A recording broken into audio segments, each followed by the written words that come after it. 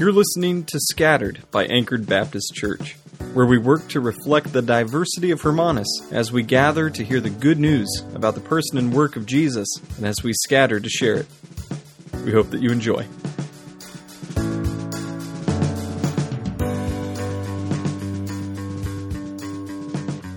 God, today by your word and by your spirit, we pray that you would be building us up, growing us and maturing us, and that you would make even more real to us your life and your resurrection and the promise of that we have in you. It's in Jesus' name we pray. Amen. Truly God, he became truly man, two natures in one person. He was born of the Virgin Mary and lived among us, crucified, dead, and buried. He rose on the third day, ascended to heaven, and will come again in glory and judgment.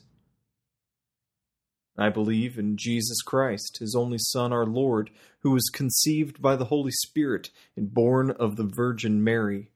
He suffered under Pontius Pilate, was crucified, died, and was buried. He descended to the place of the dead.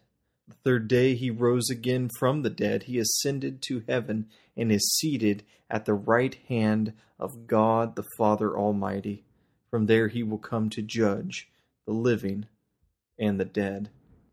These are part of our regular creedal statements, which we confess together on an almost weekly basis. I would start by drawing your attention even closer to the first one, the Word made flesh. We say that Jesus was crucified, dead, and buried. And then we say that he rose on the third day. But what happened in between? The Apostles' Creed rounds this out by helping us to see from Scripture that Jesus also descended to hell. Or, for us, a better understanding may be he descended to the place of the dead. This is important for us this morning because we have to be reminded that this death that Jesus died on Friday was real. It was a real death to begin with. And if it was not a true death, but instead some sort of trick thought up by God or by the disciples of Jesus, then he did not defeat death for you. A second reason why we confess this together is because it prepares us for the realness of resurrection that we're going to read about today and that Mavis has already read for us. It is easy to sit almost 2,000 years removed and think little of Jesus' death because really we know how the story ends. He gets up, preaches some more, and then we believe in him, and well, that's just about it. In John 19:31-34, we get details about why they did not break Jesus' legs. Not only the very biblical reason of fulfilling a prophecy from Isaiah, but also because by stabbing into his side, we have a detail of the trueness of his death. And this is something that the Apostles' Creed does for us. It shows us the trueness and the realness of Jesus' physical death. A final reason why it is good and important for us to confess that Jesus descended to the place of the dead is because from everything that can be seen in biblical texts, Jesus does a sort of victory lap, proclaiming the good news to those who came before Jesus, that their faith was not put in the wrong place. And a victory lap to preach to those who have rejected the promises of God's salvation, to declare the righteousness mercifully given on account of Christ and the righteous and just judgment placed upon those who turn away from God's promise. In 1 Peter chapter 3, verses 18-19, we read this: "For Christ also suffered once for sins, the righteous for the unrighteous, that he might bring us to God, being put to death in the flesh, but made alive in the Spirit, in which he went and proclaimed to the spirits in prison." Or in Ephesians 4:9-10, in saying he ascended, what does it mean but that he had also descended into the lower regions? He who descended is the one who also ascended, that is, went up far above the heavens, that he might fill all things. We could read from Psalm 16 or Acts chapter 2, verses 25-32. But really, the most concise picture of it that I can give to you is from Colossians chapter 2, verses 14-15. By canceling the record of debt that stood against us with its legal demands, he set it aside, nailing it to the cross. And by that, he disarmed the rulers and authorities and put them to open shame by triumphing over them. So sometimes I know that it can seem odd to say aloud together that Jesus descended to the place of the dead. But this is a comfort for you and for me. Friday we talked about the comfort of our sins being forgiven and removed from us. We also spoke of the comfort of knowing that even the loneliness that we carry with us, in that we are not alone. Jesus has gone through it as well. And today I want you to be comforted by the guarantee of your resurrection from the dead, because your Savior has risen. Oh, and by the way, he is risen indeed. Also, I want you to see the beauty of the resurrection in light of true death. You must understand that unless Jesus returns sooner rather than later, you will one day die. You may suffer. It may be painful. And yet, even in the act of dying, know that Jesus has already crossed that road. One Christian statement of faith says it like this: why does the creed add, he descended into hell? The answer to that question is this: to assure me during attacks of deepest dread and temptation that Christ my Lord, by suffering unspeakable anguish, pain, and terror of the soul on the cross, but also earlier, has delivered me from hellish anguish and torment. It is exceedingly important for us to confess together not only that Jesus was crucified, dead, and buried. It's important for us to say that he descended to the dead. He was truly and really dead. He experienced physical death just like each of us will. And it was through that he conquered death. How can we know that he conquered death? Through his resurrection. Let's read from Matthew 28 again and walk through the text. Now, after the Sabbath, toward the dawn of the first day of the week, Mary Magdalene and the other Mary went to the tomb. And behold, there was a great earthquake. For an angel of the Lord descended from heaven and came and rolled back the stone and sat on it. His appearance was like lightning, and his clothing white as snow.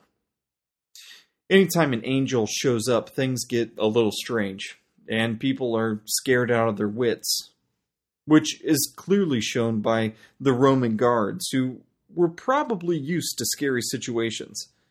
They most likely had a barbarian or two who had tried to beat them to death with a dull sword. But what is their response? Quick, play dead! Maybe if we hold real still, he won't see us, right? Verse 4, and for fear of him the guards trembled and became like dead men. But then the angel, sitting atop his rock, he's claiming that rock there for himself. He says to the women, don't be afraid, for I know that you seek Jesus who was crucified. He is not here. He is risen. As he said, come see the place where he lay. Then go quickly and tell his disciples that he is risen from the dead. And behold, he is going before you to Galilee. There you will see him. See, I have told you. So they departed quickly from the tomb with fear and great joy and ran to tell the disciples. And behold, Jesus met them and said, "Greetings." And they came up and took hold of his feet and worshipped him. Jesus isn't going to leave the women guessing here. He did not send them back to the men who could have written it off as the women were swooning or they were exhausted and maybe a little overexcited. He came to them with proof for their own eyes and ears, and he preached a short but good word to them. Don't be afraid. Go and tell my brothers to go to Galilee, and there they will see me. Do not be afraid. This tells us that the angel was giving the message he was supposed to. He seems to quote Jesus word for word. Do not fear is the most often repeated message when someone comes into contact with God or one of his messengers. But on top of this good word shared by Jesus here is another one, and that is brothers. From where you or I are sitting, we know not just the failures of these brothers of Christ over the last 3 years, but also specific failures and abandonment over the last 7 days. Yet Jesus says, "Tell my brothers I want them to meet me."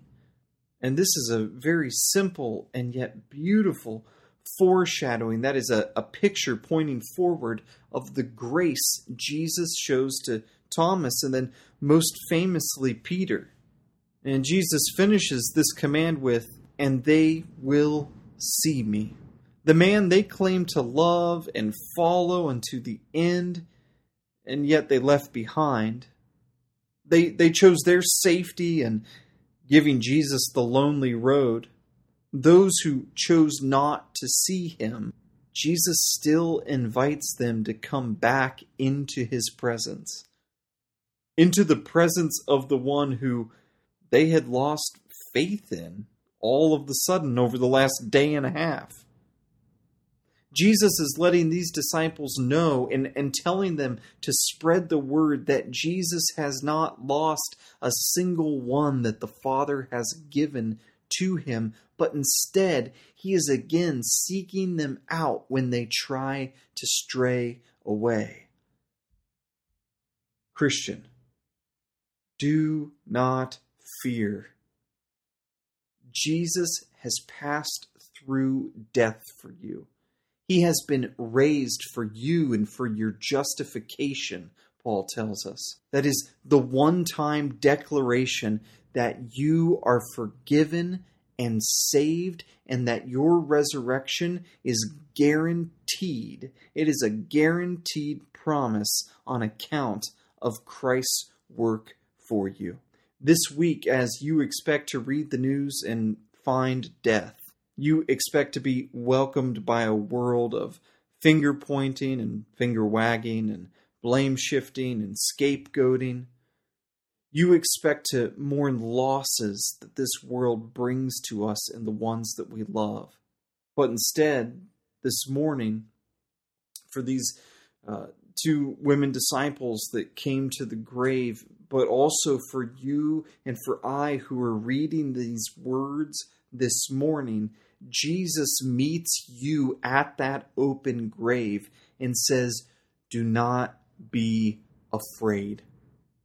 All the sickness and death and the whole dominion of evil over this world, I have reconciled all things to myself, whether on earth or in heaven, making peace by the blood of the cross.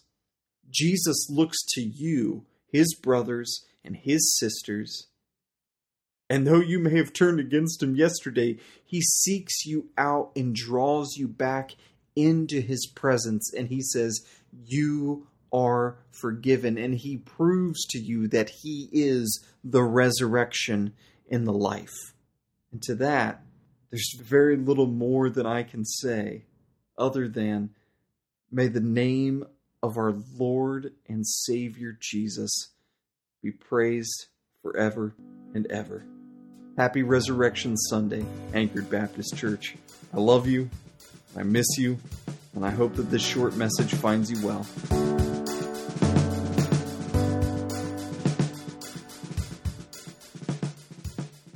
Until next time, know that the grace of our Lord Jesus Christ and the love of God the Father and the fellowship of the Holy Spirit is with you all.